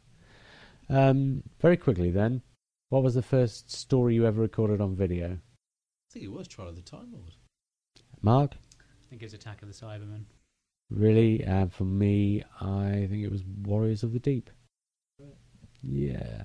On Betamax, so I never really got much benefit from it. And it was Warriors of the Deep, VHS, so I didn't get much benefit from that either. As we just bought our first video recorder, most of those videotapes still exist in slowly decaying condition, but alas, no VHS player to watch them on. Interesting story. When they showed season 26, season 26 famously was held amongst fans as not having any television trailers. It was shown at, I think, 7:30, 7:35 on Wednesday nights. Right. But Battlefield on Monday night at 7 o'clock was a trailer. Wednesday at 7:35, Doctor Who back. Tuesday, same time. Tomorrow night at 7:35, Doctor Who's back. So on the Wednesday night, I was prepared for it, had my video recorder set, and recorded the trailer that said Battlefield tonight at 7:35. And I got it. And I didn't discover, because you know I didn't come on the internet till 2008. I didn't discover... Oh, you can laugh. I didn't discover till after 2008 that I'd come on the internet. And this was after the Battlefield DVD was released, without the trailer on it, that I am apparently the only person on the planet who has a copy of this trailer. Right. So... that was kind of a funny story, but too late for it to go on the DVD. I tell you what, I think I have got a VHS somewhere. Is Dimensions in Time. Oh yeah, hundreds and hundreds of thousands of people have got Dimensions in Time. Oh yeah, no, I'm not saying I'm special. I'm just saying that's what I've got on VHS because I was a huge Pet Shop Boys fan, and they, of course, it was all the 3D thing, and they did a performance in the studio, and I've got that recorded on the same tape. So you recorded it for the Pet Shop Boys and just accidentally happened to get Doctor Who. Well, no, have you got both episodes? Yeah. Yeah. Oh, no, yeah. So I obviously specially recorded the second episode. Hugely disappointed, obviously. Sorry, stating the obvious there. Pretty much. You wanted Big Ron to be the one to come and save them. Sickening in every shape and form. Back to Suki. So... So everything, after he's got his VHS recorder, so everything was watched a number of times, much to the annoyance of my siblings, but because I was the eldest, I could pick and choose what we watched. As a 10-year-old, all of Doctor Who was exciting and strange, but as you got older, you can understand more of the subtleties of writing and acting. JNT's era for me started out as exciting, but slowly became boring. There were high points within most episodes, but in general, I wanted to watch it because I'd always watched it. It had become a ritual. There were episodes that left lasting memories, Earthshock Part 4, The Visitation Part 4, The Five Doctors, and so on. But there were whole stories where I don't have much memory of at all. Time Flight, Frontios. Not that the stories were bad, but just because at the time I didn't find them interesting. And then he says, okay, well, Time Flight was bad. These stories were only watched once until I bought the video releases, so I only had the books to fall back onto, and they were much more exciting. Again, not all, but most. After the purchase of the video recorder, stories were watched episode by episode, and then once completed, all 4 or 2 episodes were watched in one go. And this is when you can tell if the stories were any good. This was the start of the home video era, and before this, episodes were seen once and once only, barring repeats. Which, by the way, is how they get away with Guy Crayford taking off his eye patch in Android Invasion, as we spoke about the other day. JNT's first few series was shown to make an impact for 1 week each week to get the viewers. Each week something would happen that could be discussed in the playground the following day but would be forgotten by the end of next week. I would remember things and speak to other people about an episode that was shown 2 weeks earlier, and they couldn't remember it. The videotapes that I recorded the episodes on, I can tell what I had watched a number of times and others which I might have only watched once or twice. If the story was good, you would watch it again and again. Now that was the thing with VHS. If you watch something a lot, it deteriorated pretty quickly. Well, thank you, Suki. One more email from Steve from Manchester. Dear Blue Box Podcast, lots of long-running episodes can grow stale with the same format week after week. So, when discussing the forthcoming series in 2013, it was an act of genius to completely reboot the Blue Box Podcast format into one where Lee, Mark and Simon all get a word in edgeways. Brilliant. You bastard. And to be fair, tonight's show's been exactly the same. But that's not my fault. Lee didn't show up and neither did Mark. Harsh but fair. I absolutely agree, Steve carries on, that the new Cyberman suits look a great improvement on the previous design where the whole raison d'etre of the cyber race seemed to be to stomp around very noisily. JR's fantasy of the classic Doctors aging in a Time Lord prison was very tempting, but I think that scooping them out of their time frame sounds a bit too much like the Five Doctors to be likely. And to be fair, I didn't think it was likely. I just thought it was an example of how you could do that story, really. I'm still hoping vainly that, instead of doing some cliched multi-doctor orgasmafest, they choose to mark the 50th anniversary by simply doing a very good story. Do something on the scale of The Empty Child, and with the plotting of Blink, and all the latter-day Richard Hurndals can go hang for all I care. Regards, Steve.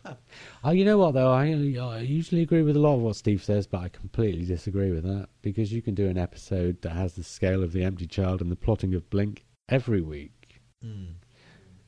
Or you should be aiming to do that every week. Nobody sits down and writes a Doctor Who story and says, right, I'm going to write something run-of-the-mill.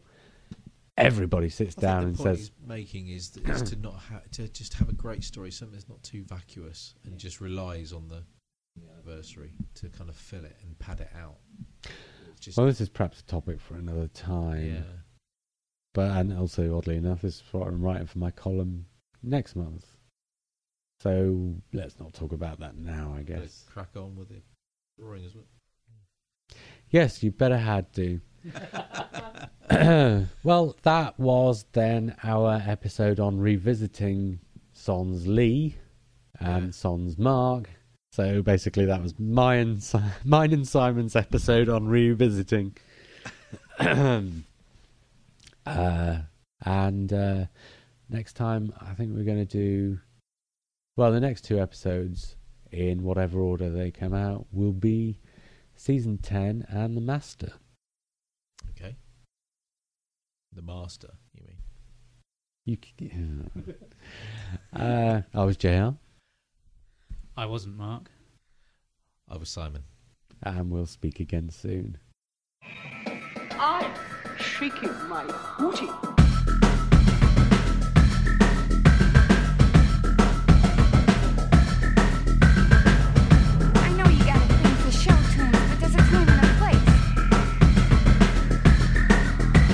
Contact us by email via blueboxpodcast@yahoo.co.uk.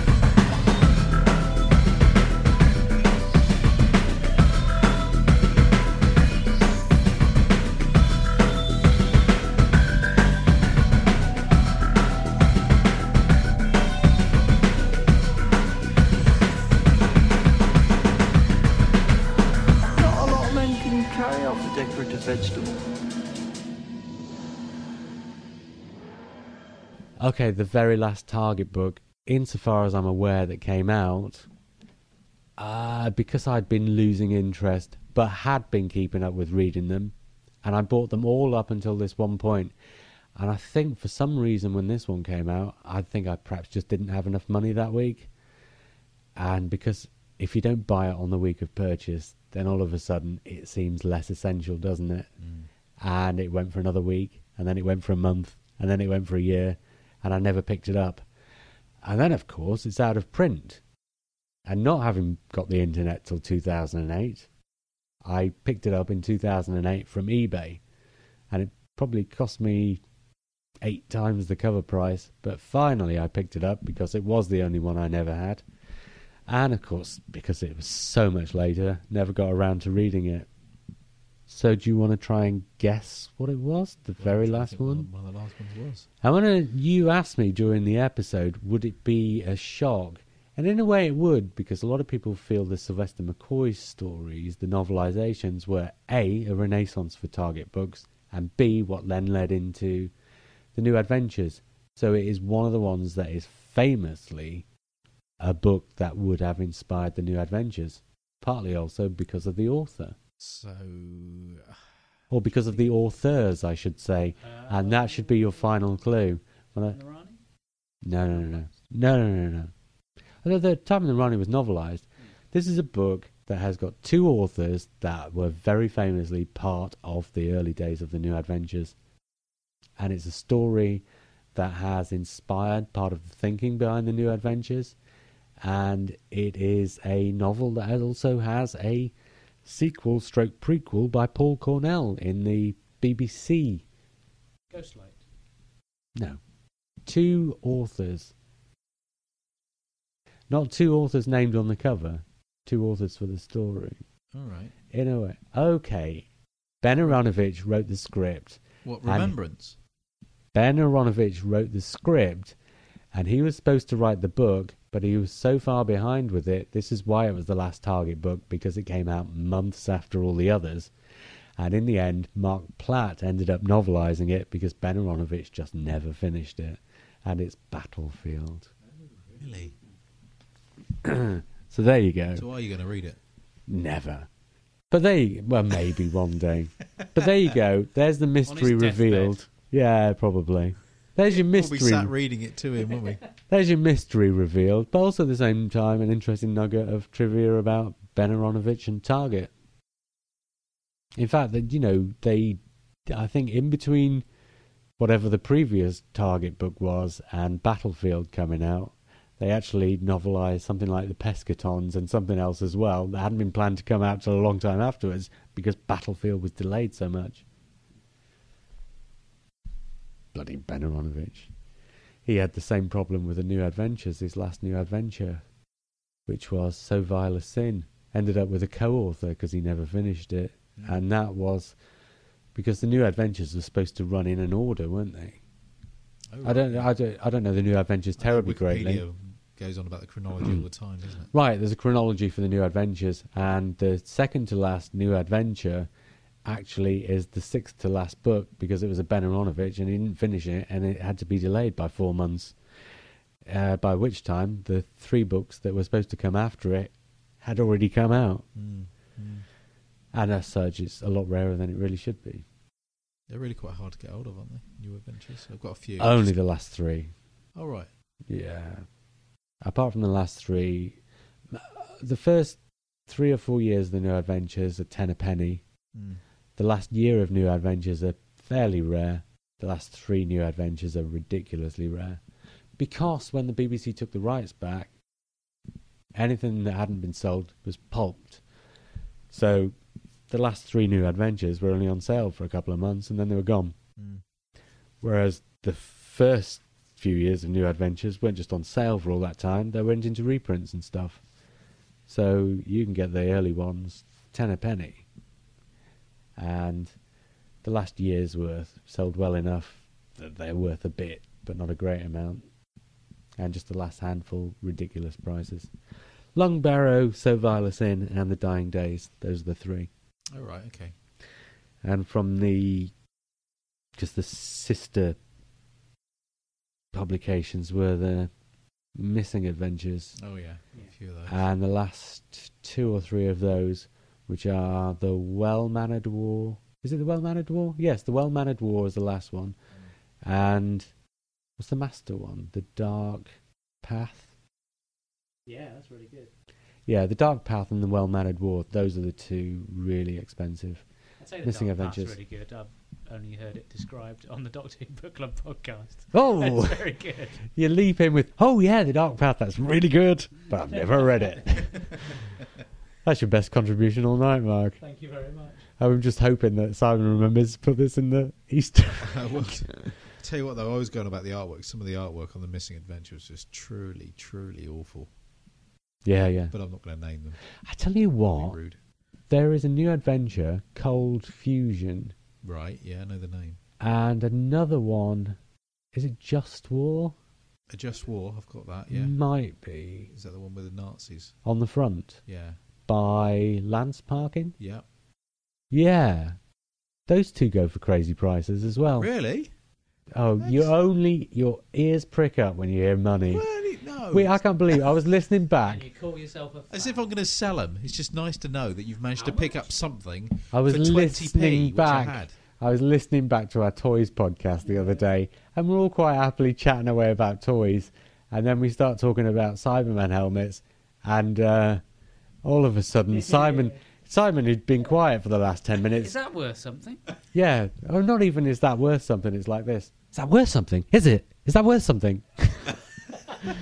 You're embarrassing. Oh, no. You should. They should just be for the pride of having Doctor Who stuff. But here's the thing: those two books, Cold Fusion, seems to always go for a fortune, because I think it's the first multi-Doctor one or something. Yeah. Well, I'm not sure. I think it's the first multi-Doctor missing adventure. yeah, I think you're right. But I don't know why that would make it rarer, because it presumably was produced in the same numbers as all the others from that period. So why that should go for a fortune, I don't know. The other one, what did I say it was? Just War. Or whatever it is. Yeah. Sometimes goes for a lot, and sometimes doesn't. I picked it up for £8. And at the same time, it sold the same week for £60 on eBay. So it was like £8, £60, Yeah. same week. Yeah. So I could never get my head around that. And again, that's from the middle of the range, so it's not like it's in a short number or anything. Unless there's some particular reason that I don't know about. A bit like that with the annuals. I've tried to collect all the annuals as best Patrick I can. Troughton ones, just Yeah. ridiculous. Yeah, no, I haven't. And yet the William Hartnell ones, you can pick them up anywhere. Oh, absolutely, yeah. I've got an almost mint copy of the first one. And I know that's quite common anyway, but Yeah, that's I the think I got it thing, for the- like 20 quid or something, and it was it's like the first beautiful. Doctor Who weekly. And like I was saying about the New Adventures, the first ones, they kind of do, they're kind of a bit too optimistic about how many they're going to sell, perhaps, and end up doing too many, and so they're quite easy to get hold of. It's always the way, apart from with certain things, that, you know, like a band's first single will be rarer because they're not famous. Yeah, but something like the New Adventures and Doctor Who Weekly and the early Target books, 10 a penny, you know, they're printed in such huge numbers that they're just never going to be rare. Whereas some of those later Targets as well go for, there's just 2 or 3 books. I think the ones that particularly mention are The Wheel in Space, I think, and maybe Fury from the Deep, but I don't think so, actually, thinking about it. I managed to pick that up as well at the car boot. Yeah, I think I've Wheel seen it in a few times. I think the Wheel in Space is the one that usually gets mentioned. Doesn't go for a huge amount. What are the ones that never got novelised? It's the Douglas Adams ones. And the So Eric too. Sayward ones. Oh, The right. latter Eric Sayward ones. Pardon? Yeah, the Visitation and the Earthshock. The Visitation and Earthshock did because he did those himself. But then when he had the falling out... Oh no, of course it was. It was. That's because he did the Visitation himself because that was before he had all his script editor duties. Right. And then when he got his script editor duties, he said he couldn't do Earthshock, and so he and Marta did it. And then by the time it would have come to Revelation and Resurrection of the Daleks, A, he'd probably had his falling out by then, and B, because the Daleks were in, the Terry Nation estate gets a bigger percentage, so the person who writes the target novel for the Dalek books gets less. And Eric Sayward said, I'm not taking less. And so Revelation and Resurrection never got novelised. Although there keeps being rumours that there's going to be an audio version of a novel of Resurrection. Oh. I don't know if this is true, but I think something like Amazon listed it. And it's one of these pre-listings, like months and months and months and months in advance of when it's due to come out. And so nobody's quite sure, is Eric Sayward going to actually novelise it for just an audio book or what? Nobody really quite knows, I think.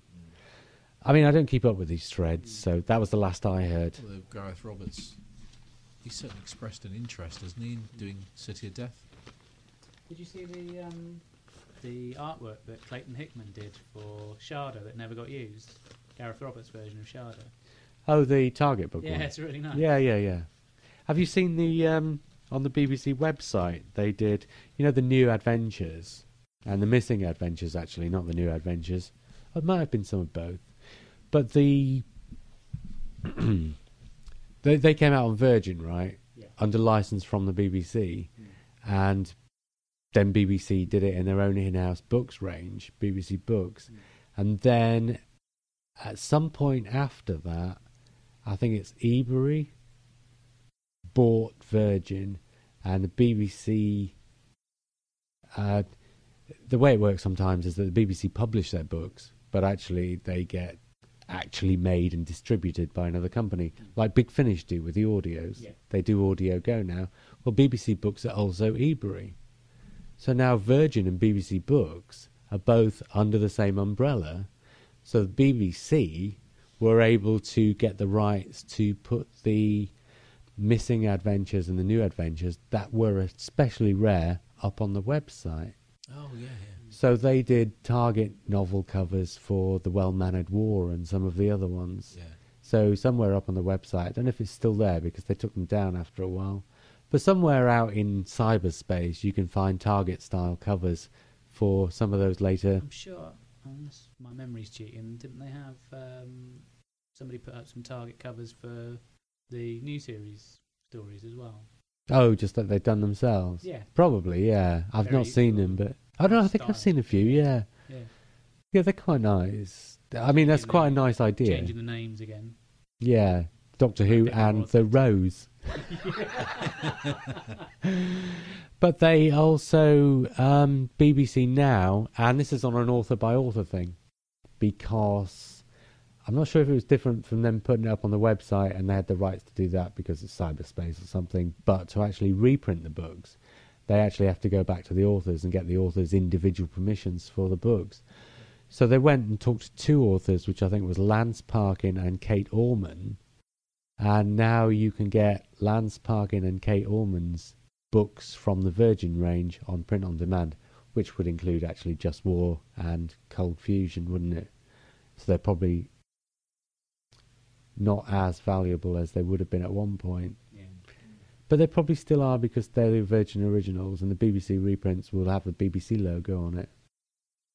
So those books are actually now in print, but on a print-on-demand thing. Yeah. Am I right in thinking that each time each of these ranges started and finished, they did actually carry on the chronology of it? Well, each range had its own chronology. Right. But they didn't have anything to do with the next range. No, when the 8 Doctor books started with the BBC, they started from scratch. Right. From the TV movie, and then formed their own chronology. I don't know why I'm talking about this like I have any authority. I've never read any of these books. I've read probably about a dozen, if that, maybe 8 books out of the whole lot. Yeah. I've only read a handful. Not that I didn't especially enjoy them, but obviously I just didn't buy them at the time. And then I just, picked them up a few years. Would you write one? Would I write one? Yeah. If you were asked. Oh, God, of course I would if I was asked. It's not likely that people are going to come knocking on my door and asking me to write one. Right, okay, and me and Simon are the publishers. You have to pitch your blurb for your story. Well, I'm not going to do that in case I ever have to. Or in case I ever use the plot elsewhere. Oh, the ego. I do have 2 plots that I kind of have in mind. Not because I think I'll ever get chosen to write a Big Finish or a BBC book or something, but I have 2. But if you write and you like Doctor Who, you will always have your Doctor Who story in your mind, right? So I have 2 plots in my mind. And I just don't want to repeat them because obviously at some point I might use them elsewhere. Yeah. Because you can always, it doesn't have to be Doctor Who. You can use a plot and just use it as a story somewhere else. And I do write, so it's possible that at some point I might write them. So I'm not going to say what they are. I think back to oh God, which program was it where Ben Aronovich at the end they were saying, well, what would you do if you wrote the last episode? And he said, I'd have to kill him. Oh, really? That would have been one of the DVD extras, maybe? No, it was definitely on television. It wasn't the 30 Years. It was a different one. Anyway, the temptation must be there to try and do something major with the series. And I always think it's a little bit arrogant to do that. Neither am I a major. No. Not remotely.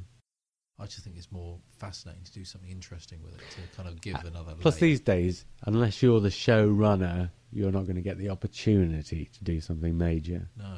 So it's not even worth thinking about what you do that was major. Both of my stories are completely self-contained, completely tellable without the Doctor. Who wrote Death Comes to Time? Now we're on the spot. Well, I say they did actually kill him, didn't they? Yeah, they did, didn't they? Yeah. It wasn't anybody who'd written before or since, I'm pretty sure. No. I don't think so. I think it was like the radio producer himself who was a fan of Doctor Who. Because there's quite a story. Not much of a fan, then. It's quite well, no, but then you think if this is going to be the last story that ever happens, Yeah. or alternately, I mean, by the time Death Comes to Time came on, right, Sylvester McCoy hadn't been the Doctor for 10 years, Yeah. right? So it wasn't like he was the current Doctor even, because Paul McGann had happened in the meantime. So Sylvester McCoy was a past Doctor. Yeah. So even if they got the chance to do another web drama like Death Comes to Time, they could just do another Doctor, a different Doctor. So it doesn't matter that they killed him. No. And even if they want to do Sylvester McCoy, you just set it before you kill him.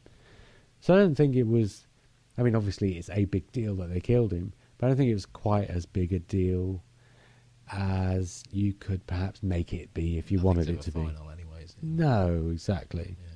But there's a funny story about Death Comes to Time, because they got the funding and got the cast together and the script together and recorded the first episode way before they did any of the others. They recorded the first episode as a test, like a pilot. And I think they even put it on the radio, possibly up on the internet, but I think on the radio as a pilot before they'd even written the rest of the story. So I'm not 100% sure on that, but it's something along those lines. So the rest of Death Comes to Time, and obviously they would have repeated that episode when they, showed the rest of, but the rest of Death Comes to Time didn't come till a long time later. Very bizarre. Right, now the Easter egg's nearly as long as the episode. People are going to get a really weird feeling looking at their MP3 player as the music comes on and they go to flick to the next thing and they can still see a third of the bars white. Right, we will call it a night. I'm not signing off again. No. That's it. You just press stop. Okay. Ta-da for now.